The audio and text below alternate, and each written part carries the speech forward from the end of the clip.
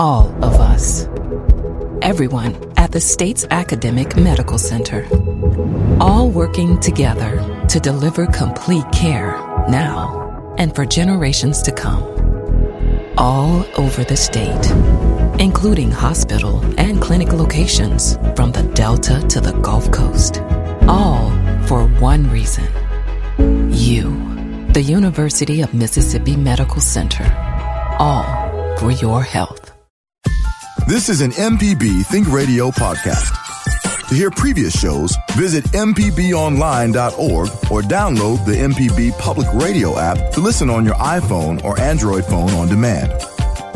On Money Talks, we discuss money news and take your questions about personal finance. For 15 years, we've provided free financial information for Mississippians. I hope you can join me, Dr. Nancy Lottridge Anderson, co-host of Money Talks, Tuesdays at 9 a.m. or anytime on our podcast.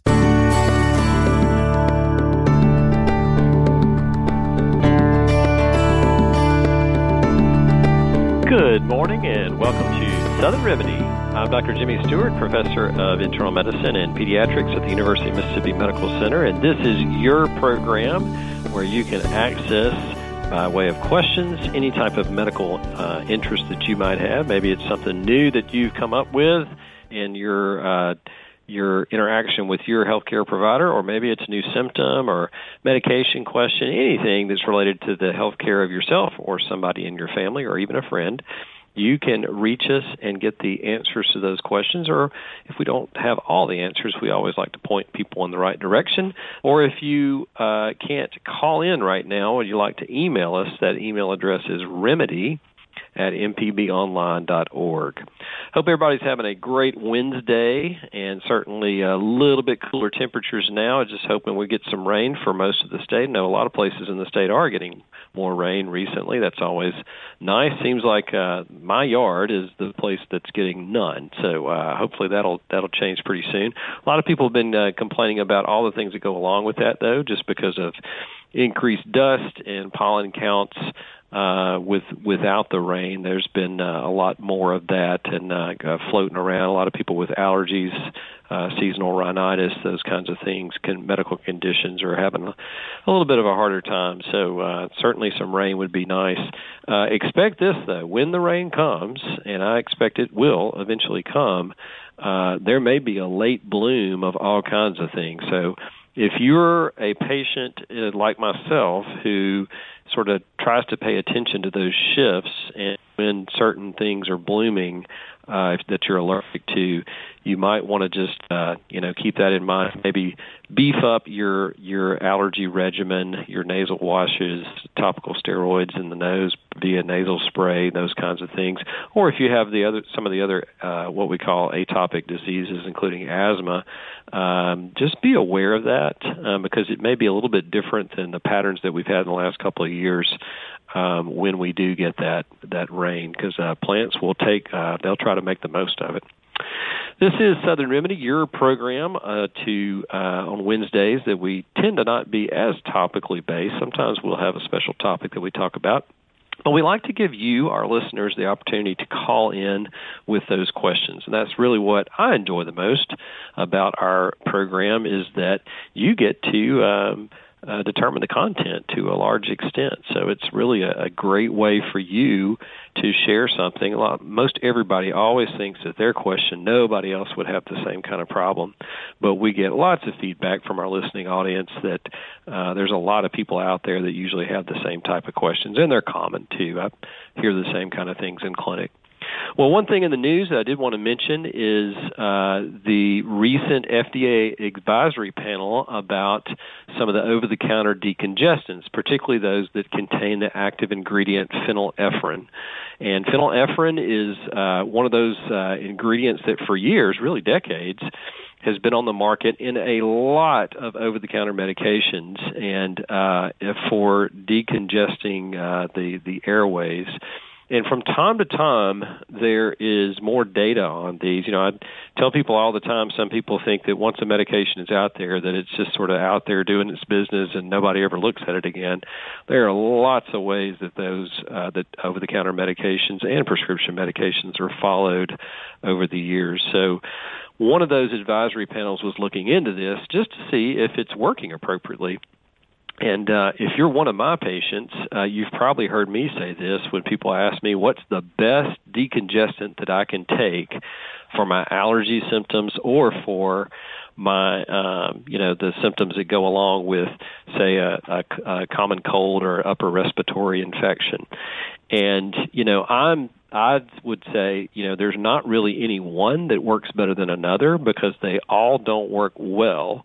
And if many of you with younger children will remember, probably 5-10 years ago, maybe now, the FDA recommended that we quit giving a lot of those to younger kids because the risk of side effects was a whole lot more than the risk of how well it's working, basically. So those are the two things that they looked at: is the efficacy, how well it works, if it works, and then also the side effects. And basically what they found in a lot of the most recent data is that it didn't work any better than a placebo, than a sugar pill, basically, when they studied it.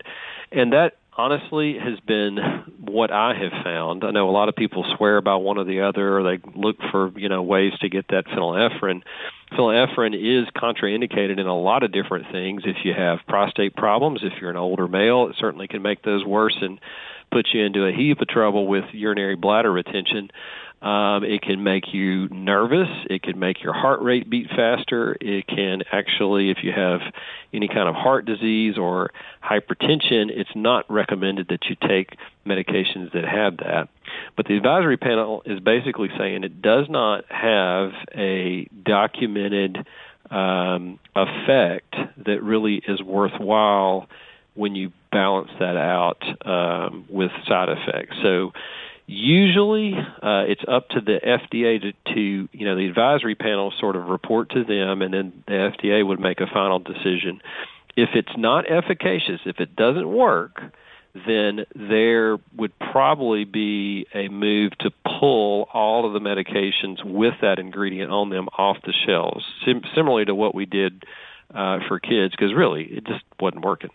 This does not mean that the other medications that are in some of those combinations, like Zyrtec, Claritin, which are antihistamines, those will still be available because there is evidence that those work. It's just those combinations that usually there's a D on the latter side of that, and there's some other medications too that are used to sort of thin out mucus, like dextromethorphan. But it's just that phenylephrine that is probably usually what happens is the FDA goes along with their advisory committees. So if they follow suit on this one, it will mean that those medications that have that in them will probably be pulled from the shelves and not available anymore. So just a heads up on that. I know a lot of people live and breathe by that, literally, but when you look at the data, just not so. And we have some other medications out there that are much more effective, and I never have been a big fan of these. They just they just don't work as well as some of the other medications. Hey, Dr. Jimmy, can I jump in for a second? Kevin. Yeah, absolutely. Just curious, how common was that drug? And then drug makers will just have to pivot and either sell their other products or come up with new stuff? Yeah, so two good questions. So if you look at the ingredients, and if you just go down to the decongestant aisle in the pharmacy, you can just sort of pick 3 different things. By the way, that's like one of those crazy, nerdy doctor hobbies of mine, is to go through the pharmacy every so often and just look at different things in there and just to see what's in it. But yeah, it is a lot. Like, I'll give you a common one. Sudafed is one that is common, that has phenylephrine in it. But it's not just Sudafed. It's a lot of other medications that are that have that as a combination, usually, not by itself. But yeah, so that they'll have to go in if the FDA rules in line with what the advisory committee said. There wouldn't be a reason to offer this as an over-the-counter medication since it doesn't work. So those would be pulled from the shelves, and it wouldn't be available. And then, exactly like you said, drug companies would have to sort of pivot, start making those. And honestly, there are a lot of choices out there that don't have phenylephrine in them. So and a lot of the effect that you get in some of these combinations is not from the phenylephrine, it's from whatever else it's combined with. So, again, just way too many side effects, doesn't work. That's the whole reasoning behind that sort of pivot. I know a lot of people are going to be like, that's my medication. That's the only thing that works for me. But according to the data, we have to follow the data rather than anecdotes. Doesn't work. So, yeah, drug companies will have to figure that out like they have for other things, but we don't want anything out there that's not going to work like that. If you'd like to email us, if you can't quite get to the phone right now and maybe there's maybe a little bit longer question that you have, then you can always email us. That email address is remedy@mpbonline.org. I should mention, too, a lot of people can't listen at the time that we're broadcasting live. Of course, we love the whole program sort of designed that way, but we do give you other listening options. So there's two others that I'll mention. One is to go to our website and our archive there on mpbonline.org to just search for Southern Remedy, and you can go in and listen to previous programs. Maybe you didn't quite catch the latter part of it, or if you're a podcaster, whatever your favorite podcasting app is, just search for Southern Remedy, and you can pull that up, download it at your leisure, and listen to all of our Southern Remedy programs on there. So it's a convenient way to do that. Just search for Southern Remedy, and you can listen at the best time that works for you. All right, I think we've got our first caller on the line. Let's go to Jan from Liberty. Good morning, Jan. Good morning. My question is about the COVID vaccines. Yeah. I just went a week and a half ago and got my flu shot and my COVID booster. And like 3 or 4 days after I got them, it went on the news. They started that now they have a new COVID that is so much better. So, I wouldn't. Right. Yeah, you're exactly right. Sometimes it's almost like, I've gone to the store a couple of times and bought different things, and I thought I was buying the latest and greatest thing, and then, a day later they're like, oh, we've got this new product that just came out, and you're like, oh, man, I should have waited a day or two. Sometimes that does happen. I'll say this about the vaccine, though. I would not necessarily go back. If you just had it a week and a half ago, I think you probably should wait a few months before you get the newest one. It's sort of turning into similar ways that we do the flu vaccine. So based on what the COVID strain is and what the mutations are, they're basically making future vaccines, and this is no different, that are specific to that. So it's a lot like the flu. Flu vaccine isn't the same every year. It does change according to what we see in those patterns worldwide. Same kind of thing now with COVID. And but if you just got it 1.5 weeks ago, it's not like that's going to be ineffective. There's certainly similarities in that vaccine and what the newer one is. The newer one's just a little bit more specific, but I don't think you need to just jump in line to get that. I think I would wait a couple of months. Okay. And now I have another, it's not really a question, it's a statement. Sure. And it was referring to all the allergies and people taking all this allergy medication. Mm-hmm. I'm going to go back to 1964, so I'm giving you my age. Okay. As soon as I graduated high school, I joined the United States Navy. And one of the first things they gave us at boot camp up in Bainbridge, Maryland, was a bottle of normal saline. Mm-hmm.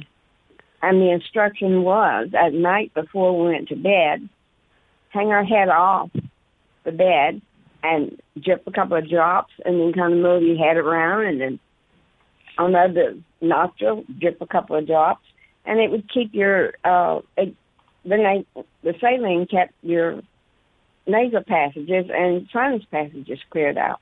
And I've been doing this since 1964.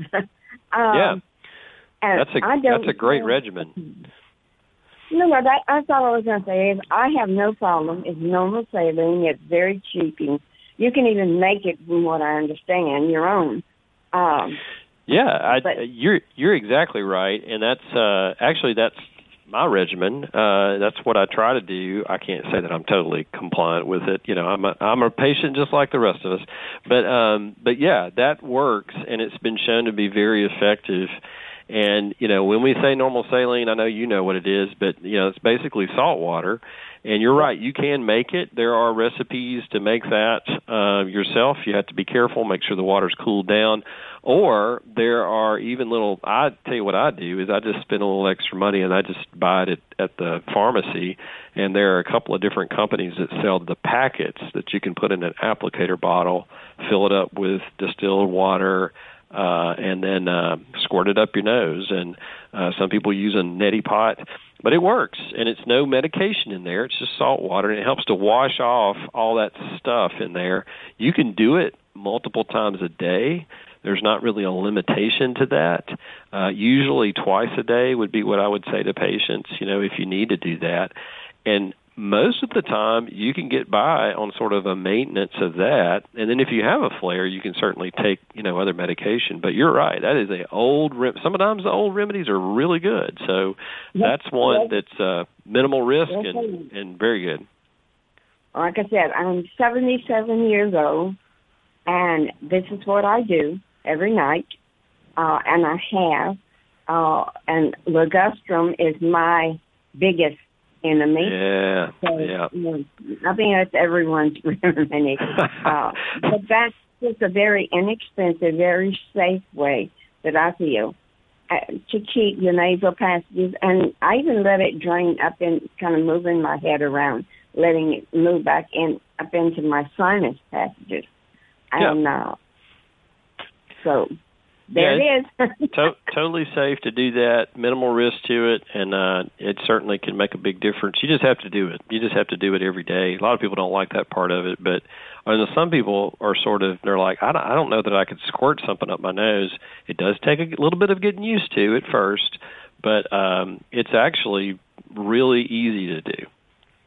Well, I don't squirt it up my nose. When my head is hanging off the bed, and one or two drops drip in. Right, okay? Right. And as far as neti pots are concerned, I had a cousin that bought one and tried it, and she almost drowned herself in it. Yeah, you don't need to.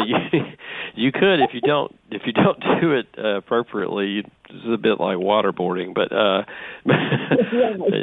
yeah, and the one I use is an applicator bottle that it just it's got a rounded tip to it that you put up against your nose, and it sort of occludes the passageway, and you squirt, and it goes up the nose. This is the nasty part. It goes up the nose and then comes out the other side, and then you switch sides. So it's more of a high volume wash than what you're talking about, but even some smaller amounts could, even the sprays can work.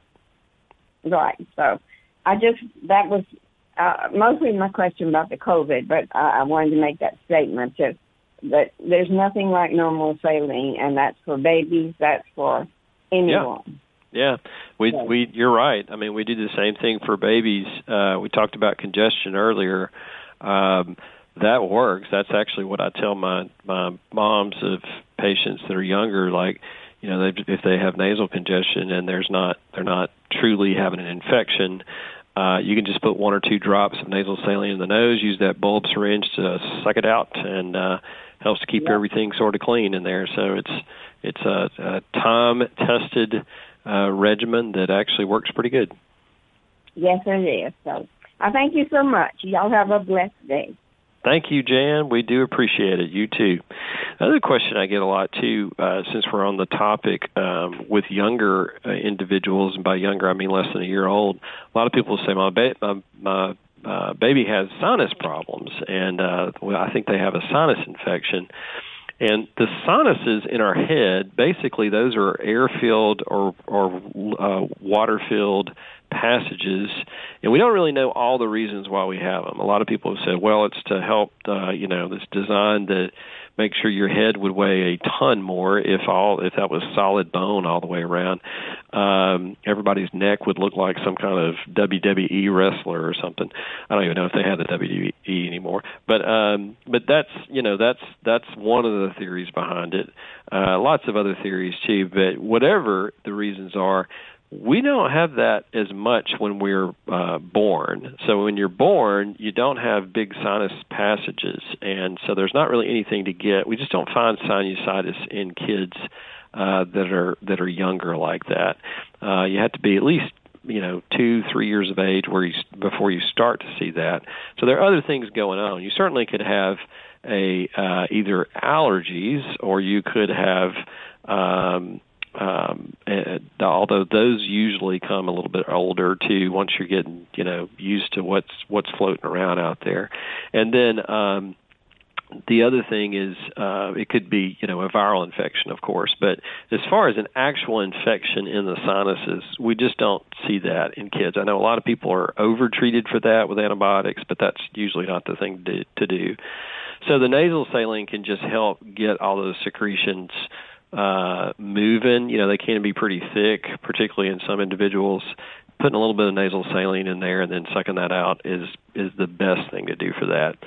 Another thing to do in older kids and adults, sometimes people will advise, since we're talking about, sort of the time-tested things, there have been a few studies on honey at night in small amounts can be what we call a mucolytic. In other words, all that thick mucus production that you have, it can thin it out. And it's not just from directly the direct effects from honey on the tissues. It seems to be something that's stimulated when we eat honey that can do that. So that's something else. And I know a lot of other people do all kinds of crazy stuff like eating peppers to get, those secretions going, hot peppers, certainly other things that people do to try to get that sort of cleared out. But normal saline does work really well. We had, and the email address is remedy@mpbonline.org. And speaking of emails, there was an email not too long ago that dealt with a lung-related question. Let me pull this up.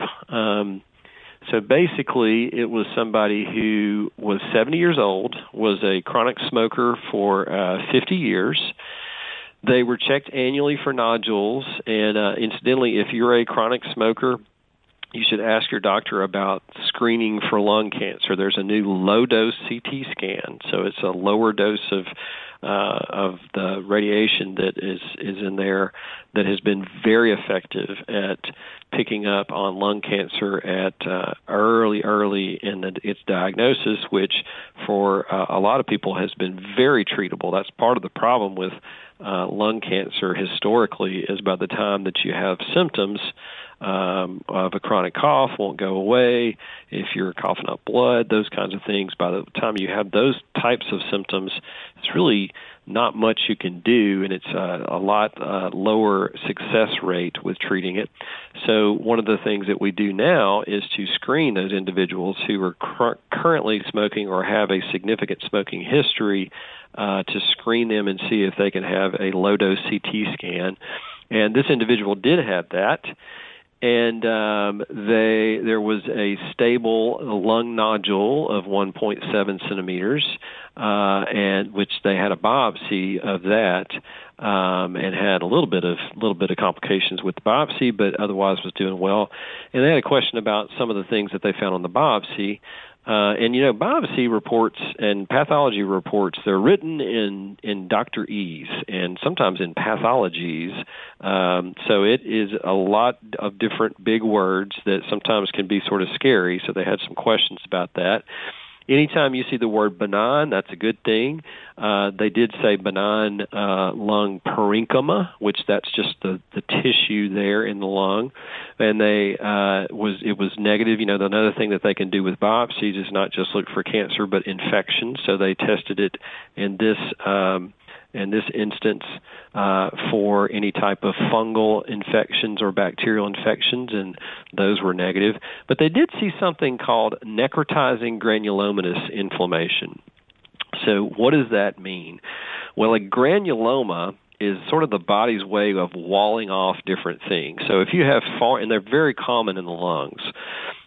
Here in the Ohio and Mississippi River valleys, Especially there's a lot of fungus just because of our weather patterns and everything that's floating around. And histoplasmosis is one of those. Histo can certainly cause granulomas, and it's just the body sort of walling those off. They don't have any kind of chronic significance for most people unless you're being treated with something or you develop something where your immune system goes down. But there can be a whole host of things that really come up that way, and necrotizing means it breaks down on the interior of it. So it sort of loses its blood supply, or it has sort of a bloody appearance on the biopsy specimen. Now, this can be from a number of things, but it can be from autoimmune processes. It can be, like I said, from different other types of things, and probably just needs to be followed up a little bit more, but and looked at in the scope of what all is going on with the patient. So, a necrotizing granuloma is sort of a walled-off nodule, and again, this was a 1.7 centimeter nodule that has something going on inside of it. And if it's negative for infection, then it may be something that is autoimmune. You're just going to have to, trust your doctor to find that out and to ask all the questions about other autoimmune processes, and maybe get some labs down that path too. So that's, but again, something if you're a smoker and have a significant smoking history, then you need to look into that. Just ask your physician about the low-dose CT for lung cancer screening. This is Southern Remedy on MPB Think Radio. Dr. Jimmy with you this morning, answering your calls and questions about any type of healthcare issue that you are dealing with. We were taking some emails a little while ago. There's another one that has to do with osteoporosis screening, also a very effective screening technique. We just got through talking about lung cancer screening. And the question was really got a little technical. Again, that's one of those things that I think email is a little bit helpful in, is about, exactly what do you how do you interpret a lot of complex information. And, tests that we get, that physicians get on patients can be very useful. But one of the ways I think that we sometimes, where things get confusing is in the explanation of those tests. And it is really important to take a little bit of time. I don't, always succeed in this, but to talk about the test and what's going to happen if the test comes back one way. I was talking with one of my patients last week, and they were asking about a particular test that I was obtaining on them and said, well, what if it's normal? I mean, where do we go from there? And in this particular case, it didn't really change the therapy. It may change sort of what the dose of the therapy was, but not whether or not to move forward with it. And that's an important thing to consider anytime you get a test, particularly if it's a screening test, is what's that next step if it comes back abnormal. So bone density testing is certainly something that we recommend, and all women 65 years of age and older should at least have one, and or if less than 65 years of age, if they're at high risk. And that's usually a first-degree relative that's had a fracture or had a history of osteoporosis that needed to be treated, or if they're a current smoker, if they drink excess amounts of alcohol. There are certain medications that can thin your bones, like prednisone or other steroids long-term. So there are lots of things that put you in that high-risk category, including some chronic medical conditions as well. So if they meet that criteria, then bone density testing is the next step to get that. And basically, it's sort of like a fancy X-ray. It's not one that you can get from just a regular X-ray machine. It's a little bit, a DEXA is sort of what we call it, or DXA, but that's dual X-ray, a dual X-ray machine that's a little bit bigger, more bulkier. You can't really take it around in different places. And basically what you're doing is you're measuring the bone density based on that X-ray at different sites. So there's plenty of different sites to look at. Two of the most common are the spine and the hip, the femoral neck. The femur is the big bone that connects your leg to the hip socket. So they look at the neck of that, and that's just the location in that femoral bone, and then several different places on the spine. And then they come up with a couple of different scores. There's a T-score that they look at and a Z-score. And there's different, I'm not going to get too much in the weeds of what would qualify, but basically the lower the number, and that goes negative. So if it's less than like a -2 or negative 2.5, there are different categories based on your overall risk. The more negative it is, that would indicate that you might need bone remineralization. Okay, so all people, and I didn't mention men, but certainly if you're in that higher risk group of having a relative, or if you smoke and those kinds of things, or if you've had a previous fracture that really didn't make sense, if it was a fragility fracture, we call them that, those are all indications that you should get tested. But basically, if it is a low enough negative number, then you need to consider certain things. Now, there's also different categories. So osteopenia is a thinning of the bone density, but it's not enough to call it osteoporosis. So we have normal, and then we move to osteopenia, and then if it's less dense, then that goes to osteoporosis. Osteoporosis, you certainly need adequate building blocks to build that back up, and two of the most important ones are calcium and vitamin D. So you need to make sure that you're getting an adequate supply of those. But if it's osteoporosis, you really need something else. And there's a couple of different medication classes out there, lots of different ones, that actually stimulate the cells that are responsible for building up bones to do that job. And they also inhibit the cells that take away bone. But they need those supplies, that sort of brick and mortar, if you want to think of it that way, of calcium and vitamin D. So once you sort of commit to that, there's several different ways to do it. Some of those medications are taken by mouth. Some of them are IV infusions. The IV infusions tend to be much longer acting. You only have to get those once a year, and they're very stable in their effect on building up bone. And then you would want to monitor that with time. And again, with any medication, there's a potential for side effects, so you'd have to discuss that with the patient. But it's an individual decision that your physician needs to make with you on trying to reduce your risk of that. There was also a question of why the numbers change so much from year to year sometimes, and then why do certain areas of bone seem to be thicker than others. In other words, if they're looking at two different bones in your spine, why is one much denser than another one? And the answer to that is, our bone gets thicker for a number of reasons. One is when we load it. When we load it up with different weight or tension on it, it gets thicker.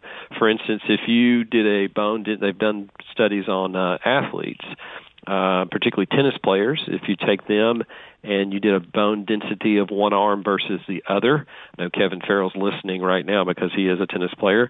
So whatever your dominant hand is that you hold that racket and hit the ball, it's going to be a little bit thicker than the other non-dominant arm. And that's because you have more load bearing on that arm. So load bearing exercises are very important. I know people, some people say, well, if I've had a fracture, I'm not going to do anything to cause another one, so maybe I need to get in the pool. That would be useful in some situations, but low weight exercises and things like walking do help build that up. And different bones have different thicknesses based on that. And everybody's a little bit different, too. So you may have certain muscles that you need to tone up. So physical therapy is a great option there to sort of design a program that does that. It has other effects, too, of course. If you have osteoporotic bones, you don't want to lose your balance and fall down and have a fragility fracture that way. So A lot to be said with that, but I basically, if you've had that bone density done and the numbers are confusing when you look at them, you're like, what is this T-score? What's the Z-score? I don't understand this. Just usually they'll provide a summary with it, and based on that summary, they may say, well, at this point, you're just osteopenic. You probably just need to take calcium and vitamin D at this point, but not one of those other medications. Or if you're osteoporotic, then maybe you need to do something a little bit different. But use your doctor as your interpreter on those kinds of things. This is Southern Remedy on MPB Think Radio. I'm Dr. Jimmy Stewart, coming to you live right now. And for those of you on podcast, not live. That's right. You sort of have to pay attention to whatever listening time that you're on. But did want to mention that again, that we do have this and all of our Southern Remedy programs available on your favorite podcasting app. So if you missed part of the program, you can always go back and listen to it. Or if this just isn't the best time to do that, and you want to do that at a different time while you're driving to work or home or other times, you can always look for that on your favorite podcasting app. Just search for Southern Remedy, and you can pull it right up and download it and listen to all of our Southern Remedy programs. So we've got Mike from Mobile, I think is next. Mike, are you on the line? Yes, I am. Dr. Jimmy, I've got a question about CAD, coronary artery disease. Sure. I'm 71. I've been on statins for over 30 years. And make a long story short, I recently asked my cardiologist some questions like, could I stop taking baby aspirin? And he said, well, I don't know you well enough. And so he suggested that I take a test called calcium score, a CT of the heart, and they come up with a score that estimates how much calcium, i.e. how much plaque is in your heart. And I scored 407. And when I look on AI or on the internet, 407, and it also said significant plaque buildup. It's, significant. And so the doctor didn't call me with the results, but I looked at it under the portal, and I called his nurse some weeks later, and she said I fell through the cracks. And he did switch me from lovastatin to Crestor, which I think is a positive move. And we finally got a nuclear stress test done. And, he saw me at the end of that test. And basically, he came in and thought I had a score of 115. I said, no, sir, I had 407 with significant plaque buildup. And he said, well, we were all hyped up about the nuclear stress test. And he basically just said, well, it's fine. Come back in 6 months, don't start smoking, and eat less red meat. And I said, well, ever since I heard about this, I've been a vegetarian for the last 7 weeks and all this other stuff. I'm taking it real serious, and, I thought we'd be doing something. But he's taken very laid back, and I do have chest pain when I exert myself, but I do walk 1.5 miles a day, and I've lost 9 pounds since I heard the news of the calcium score. So I'd like to hear your feedback. Yeah, absolutely. Yeah, so based on the information that you gave, there's a couple of different things that we use to treat coronary artery disease. And basically what we're doing is we're trying to do some primary prevention or secondary prevention. In other words, we're trying to prevent a heart attack, stroke, heart failure, those kinds of things. And there are certain ways to do that. One of those is to address the overall risk, which there's an overall calcium score that you can not calcium score, overall coronary artery disease score that we determine by a number of things, cholesterol being one of them. And if it's high enough, then we would recommend a statin to the patient. Now, you were on a statin that was one of the first ones actually, the one that you mentioned, but right, yeah, but. Right. the reason to change, some people would say, well, a statin's a statin, right? So what difference does it make? Well, the two that have been looked at the most and have the most effect of actually preventing a heart attack or stroke is atorvastatin, and that's Lipitor, or rosuvastatin, which is Crestor. So that's probably the reason, based on the calcium score being so high, and that overall burden of plaque, that he wanted you on a different statin that had a little bit more evidence of actually doing something to stabilize that plaque, or maybe even regress over time. And the dose also matters on that. So a moderate to high dose of that is important. So they may, even if they have you on a lower dose, they may want to increase that. But it's more of a long... Go ahead. Go ahead. Just at 10 milligrams right now of the Crestor. Yeah. So they may want to increase that over time, depending on a couple of other factors. So just keep that in mind. I mean, that would be one thing that I might, ask them about, is maximizing that dose of that to at least 20, maybe even 40 of the Crestor. So that's something to think about. And then the other thing is modifying all of your other risk factors, and it sounds like you've done or started to do that. I'll say a plant-based diet. There have been some studies that had pretty good data on them as an intervention. In other words, getting away from a processed food, high-fat, high-meat diet to more of a plant-based diet has been very effective in treating the overall burden of plaque and also your risk of that sort of progressing. Now, plenty of other studies out there to show what kind of function your heart has and what the blood flow looks like to your heart. So it sounds like they did at least one of those, and if it was okay, then that gives you a fair amount of evidence that right now you don't have significant, there's really not much else to do at this point to help prevent that heart attack. Again, the statins are that's a big part of it, because that can reduce it by about half. But then the other things that they ask you to do is also important, and watching your things like your blood pressure and, making sure you don't have diabetes, those kinds of things.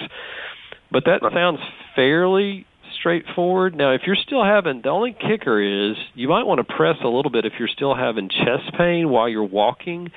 The ultimate way of looking to see if you have any kind of blockage, which is possible even with a negative cardiac perfusion scan, that you could have a little bit of blockage, would be to have in a smaller artery somewhere in your heart, would be to have the cardiac catheterization. A little bit more risk. They're basically putting in a catheter, up into your the arteries of your heart and squirting a little bit of dye there to see what the blood flow is.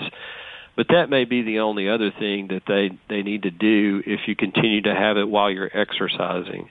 But beyond that, and then if they're in there and if it's a big enough vessel, and they could do something about it while they're in there. But as far as taking any other medication, that's pretty much it. And unfortunately, there's not a whole lot of evidence to link the high calcium score to taking an aspirin, even if it's a baby aspirin. So there's just not a whole lot of data to support that. The biggest thing, like we mentioned, would be the statin, though, and one of the more active ones like what you're taking. But they may want to, and again, we're talking about a reduction of a heart attack in the next 10 years, not like tomorrow or a week or something like that. It does take some time to really see those effects with the statins, but that's just something to think about. Okay. All right. That's all the time we have for today. Thank everybody for calling. Southern Remedy is a production of Mississippi Public Broadcasting Think Radio and is funded in part by a grant from the University of Mississippi Medical Center. I'm Dr. Jimmy Stewart, Professor of Pediatrics and Internal Medicine at UMMC. Southern Remedy is produced by Kevin Farrell, and the podcast producer is Abram Nanny. This is an MPB Think Radio podcast. To hear previous shows, visit mpbonline.org or download the MPB Public Radio app to listen on your iPhone or Android phone on demand.